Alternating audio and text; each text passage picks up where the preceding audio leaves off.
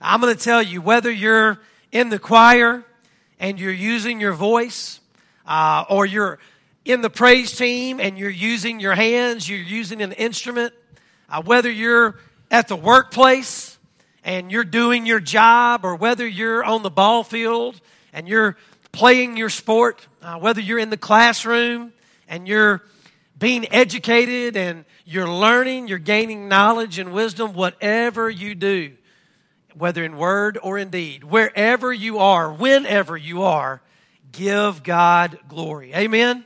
And that's what these songs were all about. It was about the glory of God. It was about worship and praise. It was about fellowship. And that's what Christmas is all about. It's fellowship. God with us. God wants to be in right fellowship with you. And He has done everything that needs to be done so that you can be in fellowship with Him and in fellowship with one another. He gave His one and only Son, Jesus Christ. That is what Christmas is all about. It reminds me of something that I read about the late Ann Ortlund. Ray and Ann Ortlund were well-known evangelists for many, many years. Back in 1979, they began a ministry called Renewal Ministries. And Ann Ortlund, Pastor Ray's wife, she wrote many, many books. And some of you might have read some of her works. One of her most well-known books was a book entitled Up with Worship, How to Quit Playing Church. The title itself catches your attention. Up with Worship, How to Quit Playing Church. And this is what she wrote about worship. Here's what she said. Christians can be grouped into two categories: marbles or grapes. Marbles or grapes. And here's what she said. Marbles are single units that don't affect each other except in collision with one another. Grapes, on the other hand, are always together. They mingle juices. Each one is a part of the fragrance of the church of God. The church itself is a cluster of grapes squeezed together by persecution, by bleeding, by mingling into one another. And here's what she says. Fellowship, praise, and worship then are genuine Christianity freely shared among God's children. Sermons and songs, while uplifting and necessary, provide only a part of the vital church encounter. We need involvement. We need to be involved with one another. If we roll in and out of church each week without acquiring a few grape juice stains, then we really have not tasted the sweet wine of worship, praise, and fellowship. You're going to hear me say those three words a lot in the next few moments. Worship, praise, and fellowship. Why did Jesus come to this earth? He came to save us. That's what the Bible tells us. That's what we've already looked at these past couple of weeks. Jesus came to save us from our sin so that we could be in right relationship with God, so that we could worship and praise God and be in fellowship with Him. Listen, we were created. That's what the Bible tells us. We were created to worship. We were created to praise God and to have fellowship with Him, but also have fellowship with one another. And I believe we see this in the Christmas story. When you look at the Christmas story, the glory of God is on full display. Isaiah tells us in 43 chapter 1, or chapter 43 verse 1, he tells us that we were created by God and for God. As a matter of fact, God says to us as His children, you are mine. I don't know about you, but there have been times when I felt like I didn't belong. There have been many times in my life where I felt like I didn't belong. Have you ever felt that way? Out of place? Like you didn't belong? Let me just tell you something. You belong to God. You will always, always have a place of belonging. It is with God. God created you. He formed you. And He says to you, you are mine. Isaiah chapter 43 verse 7 says that we were created for God's glory. That's what we were created for God's glory.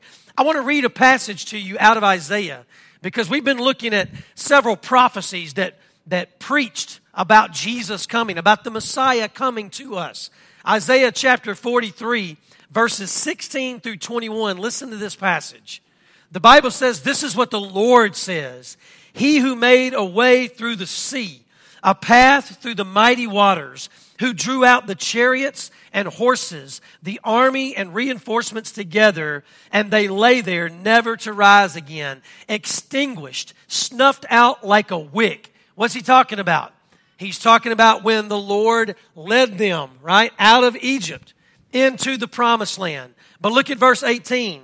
He says, forget the former things. Do not dwell on the past. See, I am doing a new thing. Now it springs up. Do you not perceive it? I am making a way in the wilderness and streams in the wasteland.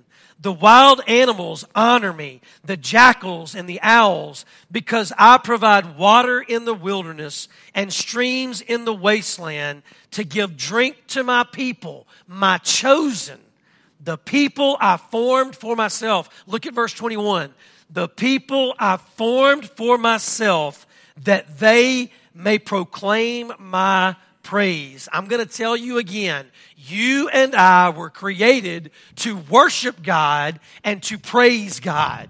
Isaiah chapter 9, if you'll remember, I read this last week. Isaiah chapter 9 tells us that God's people were walking in darkness. That's what the Bible says. They were walking in darkness. What does that mean? That means they were walking in their sin. They were sinful before God. But God made a promise to them. And listen, when God makes a promise, what does He do? He keeps it.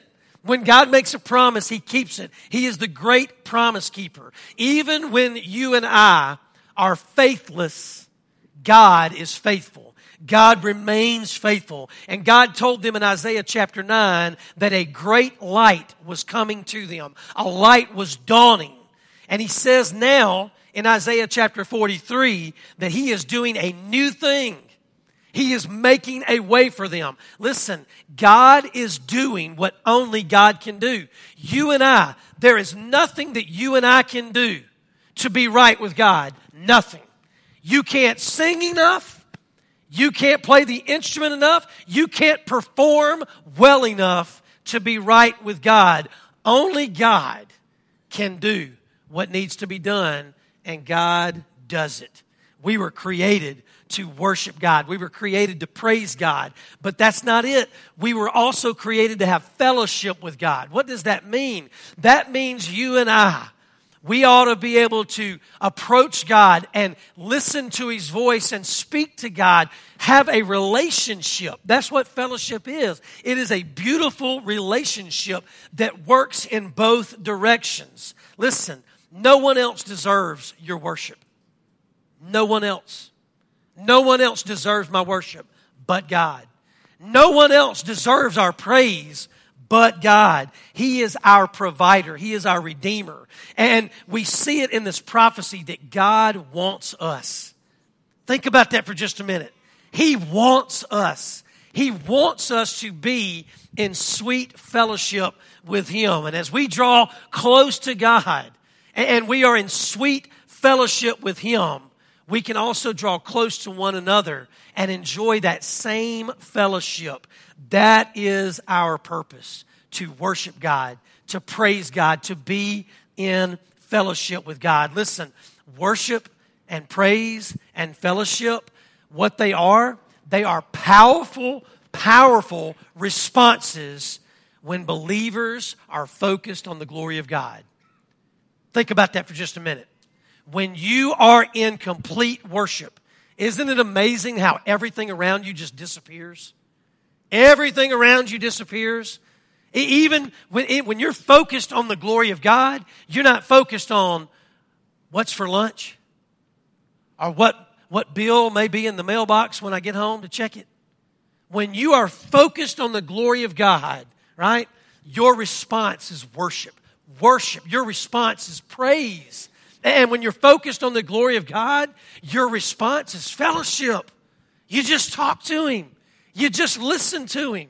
And that's what we were created for. It's all about the glory of the Lord. That's what the choir and the children sang about. How many times did we hear that word glory? Glory. The glory of God, the glory of Jesus, the glory of the Lord. I want to read that passage to you that some of our children read to you. I want you to look at it with me in Luke chapter 2.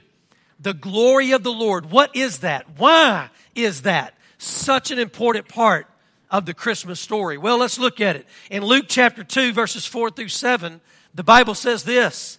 So Joseph also went up from the town of Nazareth in Galilee to Judea, to Bethlehem, the town of David, because he belonged to the house and the line of David. He went there to register with Mary, who was pledged to be married to him and was expecting a child. While they were there, the time came for the baby to be born, and she gave birth to her firstborn, a son. And she wrapped him in cloths and placed him in a manger. Why? Because there was no guest room available for them. Listen, the glory of the Lord, think about this for just a minute. The glory of the Lord came to a manger in Bethlehem. How incredible is that? I don't know about you, but I've been to a lot of places, and I know some of you have been to a lot of places I haven't been to yet, but there are so many places where you go and you stand. I'm just thinking, like, one of Marty's favorite places is the Biltmore Mansion in North Carolina. She loves to go there. And I remember when we went there, what was that, like our 10th anniversary? It's been a long time ago. We went there for our 10th anniversary, and when we drove up, we just stood and we looked at this big castle, right?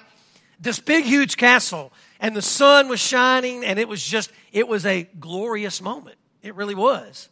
Some of you have been to places like the Grand Canyon, right? And you just stand there and you look at that place, and it's like this incredible, huge place, and you go, only God could do this. And it's a glorious thing. I think about all these big places, right?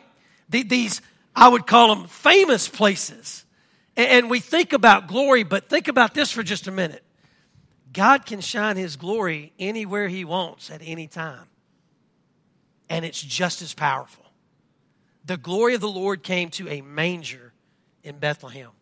What does that mean? Well, when you think about Nazareth, right? Nazareth was actually considered by so many people at this time to be a lowly place. You remember in the Bible it says nothing good comes from Nazareth, right? Nazareth was a lowly place. It was not a place that was held in high regard. It was actually about 100 miles north of Bethlehem. Bethlehem also was a very small town, and it was not viewed upon as a place of high esteem. It was another place that was in low regard. Yet the glory of the Lord came to this place. The glory of the Lord came to this place. Why Bethlehem? Why a manger? I'll tell you why. Because it's prophecy.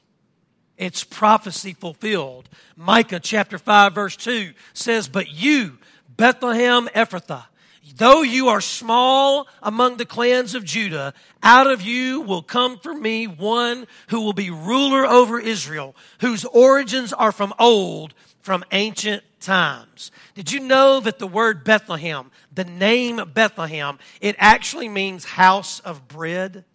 That's what Bethlehem means, house of bread. Jesus is the light of the world. We've already talked about that. We talked about that last week. He is the light of the world, come to save us from our sins. But He's also the bread of God come down from heaven. John chapter 6. He is the bread of God come down from heaven, right? Why? Because you and I, we needed God to do something about the darkness that we were walking in. We couldn't do anything, but God could, and God did. His glory came to this place at this time. The right place at the right time, fulfilling prophecy. If we keep reading in Luke chapter 2, I want you to look at this. Luke chapter 2, verses 8 through 20. It says, "And there were shepherds living out in the fields nearby." I'm going to tell you something about shepherds. Back in that day, shepherds, again, were not people that were viewed upon with high regard or high esteem. But look at what happens. There were shepherds living out in the fields nearby, keeping watch over their flocks at night. An angel of the Lord appeared to them, and what does it say? And the glory of the Lord, there it is, the glory of the Lord shone around them, and they were terrified. But the angel said to them, do not be afraid. I bring you good news that will cause great joy for all the people. Today, in the town of David, a Savior has been born to you. He is the Messiah, the Lord. This will be a sign to you. You will find a baby wrapped in cloths and lying in a manger. Suddenly, a great company of heavenly hosts appeared with the angel, praising God. What were we created to do? Worship God and what? Praise God. Have fellowship with Him. And here's what it says. The great company of heavenly hosts appeared with the angel, praising God and saying, glory to God in the highest heaven, and on earth peace to those on whom His favor rests. When the angels had left them and gone into heaven, the shepherds said to one another, let's go to Bethlehem and see this thing that has happened, which the Lord has told us about. So they hurried off and found Mary and Joseph and the baby who was lying in the manger. And when they had seen him, they spread the word concerning what had been told about this child. And all who heard it were amazed at what the shepherds said to them. But Mary treasured up all these things and pondered them in her heart. The shepherds, look at verse 20. The shepherds returned, and what did they do? Glorifying and praising God for all the things they had heard and seen, which were just as they had been told. So the glory of the Lord came to a manger in Bethlehem. But here we see that the glory of the Lord came to the shepherds in the fields. Think about that for just a minute. The glory of the Lord could have chosen to appear to the priests in the temple. Could have chosen to appear to anyone. But what does Luke tell us right here in chapter 2? The glory of the Lord chose to fall upon who? The shepherds out in the fields. Some people would call them the nobodies of their generation. No name is given. No name is given. We don't know their names. But does it make it any less glorious? I say no. The glory of the Lord came to the shepherds out in the fields. Out in the fields, where nobody else was, where nobody else was watching. The glory of the Lord came to the shepherds. I love what Dr. David Jeremiah says. Listen to this. He says, at the world's first evangelistic service, think about that. The first evangelistic service, the shepherds were the congregation, and the heavenly hosts were the preachers. The announcement was the gospel in all of its beauty, and the invitation was responded to by everyone who heard it. The first evangelistic service. The shepherds, it tells us they were terrified. At first, when the glory of the Lord shone upon them and the angel appeared, it says they were terrified. But what did the angel do? The angel calmed them and pointed them to Jesus, pointed them to the good news and to the promise of God. What was the good news? What was the promise of God? A Savior has been born to you. He has come to save the world. This is good news. What did the angel say? For all the people. Not just Jews, but Gentiles as well. All the people. I love that. I don't think this is a coincidence that God's glory fell upon the shepherds in the field. You want to know why I don't think this is a coincidence? Because I read in John 10:11 where Jesus says this, I am the good shepherd. You think it's a coincidence that God's glory fell on the shepherds in the field? I don't think so. I think this was divine planning. Jesus said in John 10:11, I am the good shepherd, and the good shepherd lays down his life for his sheep. Think about that for just a minute. There are no coincidences in the Word of God. It didn't just happen because, it happened because God planned it that way. It happened because prophecy was given and God fulfilled that prophecy just as He gave it. This was not a coincidence. This was intentional. And I love this because we get to see the response, right? The response of the shepherds. Their response to the glory of the Lord was three things. What did they do? They worshiped, they praised, and they had fellowship. That was the response of the glory of God falling upon them. I love this because Dr. Jeremiah goes on to say this. The shepherds carried out the angel's instructions and then moved from congregants to preachers. Think about that for just a minute. At first, they were the congregation and the heavenly host were the preachers.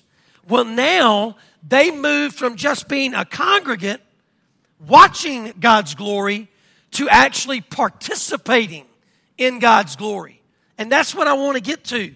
Participating in God's glory. I love that when Brother Andy turned around and said, sing with us, right? Sing with us. And we raised our voices and we sang Silent Night.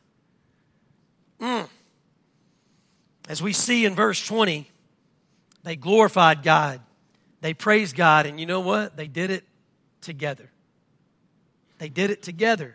That is fellowship. The angels, the host, and the shepherds, they worshiped Jesus Christ, the Messiah, Emmanuel, God who came to be with us. So we see praise being poured out by everyone. We even see the fellowship that takes place between the shepherds and those they shared the gospel with. What happened when those shepherds went back and they shared the gospel? What does the Bible say? It says everyone who heard them was what? Amazed. Why? Because this was good news for everyone. This was not something to be bottled up and kept inside and to go our separate ways. No, this was something to be shared with everyone, to enjoy fellowship with God and with one another and doing the same thing that we were created to do, and that is to give God our worship, to give God our praise. Nothing and no one else. That's the Christmas story. That's the Christmas story. God did what only He could do through His Son, Jesus Christ, so that you and I could be called out of darkness and into His wonderful light. Isn't that what 1 Peter chapter 2, verses 9 and 10 says? I've already shared that with you, but I'll share it with you again. You and I, we were called out of darkness, out of our sinfulness, into His wonderful light, His saving light, the light of the world. Why? So that you and I might declare the praises, right? The praises of Him who called us out of darkness and into light. That's what we were created to do. And so as we close today, after having the opportunity to participate in worship, to participate in praise by singing, I want to ask you a few questions. And I'm not going to try to answer them right now. I just want you to think about these questions. Number one, are you focused on the glory of the Lord? Are you focused on the glory of the Lord? I know you got to listen, we've had so many activities. And I love those activities because do you know what it creates? It creates fellowship. It creates opportunities to be together in fellowship, right? But we can get distracted by those events, can't we? We can. We can get distracted. I'm going to tell you what else can distract us. Some good food can distract us too, can't it? Right? Because does anybody diet during the Christmas season? Does anybody say, I think I'll start my diet now? If you do, I want to know how you do that. Because I can't. I can't do that. Man, when them cookies come out of the oven, them snickerdoodle cookies, because she made them yesterday, I'm sorry, but I'm going to eat one. I'm going to eat two. I'm going to wait till she tells me stop.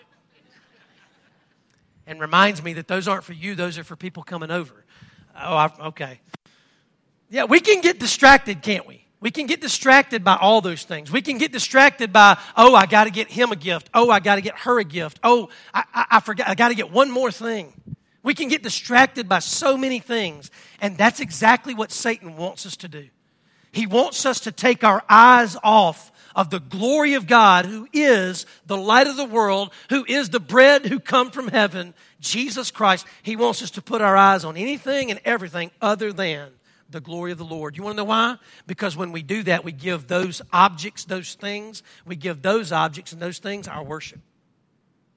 We give those objects and those things our praise. And guess what it does? It breaks our fellowship. It breaks our fellowship because God is a jealous God. And He don't want part of you. He wants all of you. All of your heart. All of your mind. All of your soul. All of your strength. And He wants you to worship Him. He wants you to praise Him. So are you focused on the glory of the Lord? Are you worshiping and praising the Lord? That's the second question. Are you worshiping and praising the Lord during this season, right? During this Christmas season. And I love what they said. If it's not just about the season, it's about the message of the season, right? What does the season mean? What does it represent? I love when Brother Andy was reading and the choir was singing. Listen, the message of Christmas is Emmanuel, God with us. Even though we are in darkness and our sin has separated us from God, God said, I'll do something about that, and He did. And so my question is, are you worshiping and praising the Lord, or are you just going through the motions? That's what Ann Ortland was talking about in her book, Playing Church. Just coming in the doors and sitting in the pew and saying, oh, I did that this week. I'm good. Are you worshiping and praising the Lord? And then finally, are you enjoying fellowship with God? Are you enjoying fellowship with God and with one another? If you say, well, you know what? I really don't have fellowship with God. I really don't have fellowship with other people. I'm not enjoying fellowship. I'm going to tell you something. It's not God's fault. If you're not having fellowship with God, and let me take that a step further. If you're not in fellowship with your brothers and sisters in Christ, that's not God's fault. That's not God's fault. God's done everything that had to be done so that you could be right with Him and be right with one another.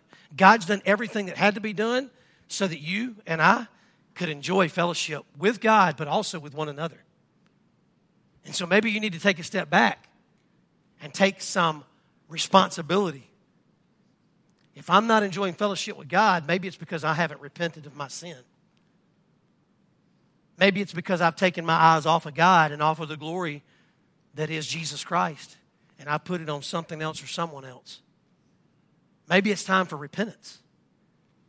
Jesus came to save us from our sins. He came to seek and save that which was lost. He did that so that we could be right with God, forgiven and freed. Being in a right relationship with God is what makes it possible for us to give Him glory, for us to worship Him, for us to praise Him and be in fellowship. So my plea to you is, don't get caught up. Don't get caught up in watching the glory of God. Don't get caught up in looking, right, at the glory of God. Respond to it. Respond to it. That's what we see from the shepherds in the story. They didn't just get caught up in the glory of God and just stand there terrified. No, they did something with it. They responded to it. They went out and did what they were created to do. They worshiped God, they praised God, and they went out and told others. They had fellowship with one another. They had fellowship with the people that they were speaking to. It's what we were created to do. We were created for God's glory. We were created to give God glory, to give God praise, to worship Him, and to be in fellowship with Him. And we were created to do that together. You and I are not a bag of marbles that gets poured out on the floor. Did anybody play marbles when they were kids? You're fixing to age yourself, I'm afraid. It's probably most of us over the age of, let's just say, 45-ish. Marbles were kind of cool. Like, that was a fun game. But you remember what you did with those marbles? You knocked them around. The goal was to knock this one out of the way, knock this one, and the goal was to just knock each other out. But you and I, we are not marbles. What does Ann Ortland say in her book? We're grapes, right? We're grown on the same vine. And we're squeezed together. And you haven't tasted the sweetness of the wine apart from worship, praise, and fellowship.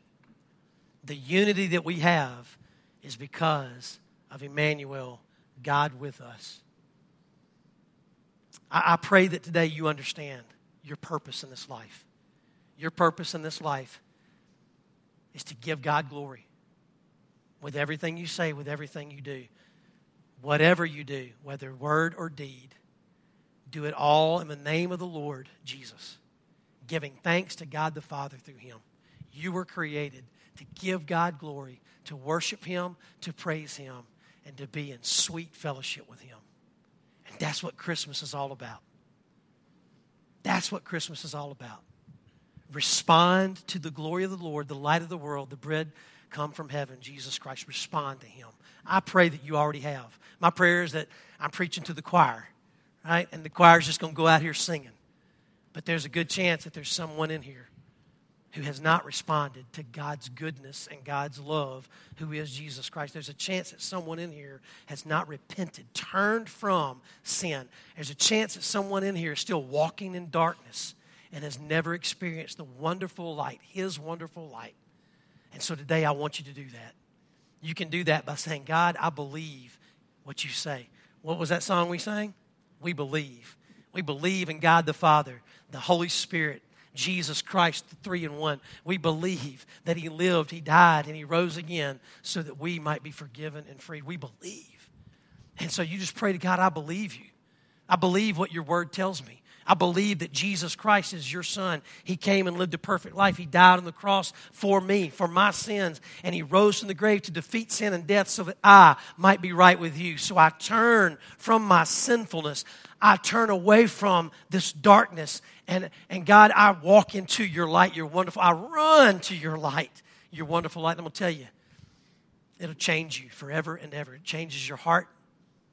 And it changes you from the inside out. And you begin to be who God created you. And you begin to do what God created you to do. That's Christmas.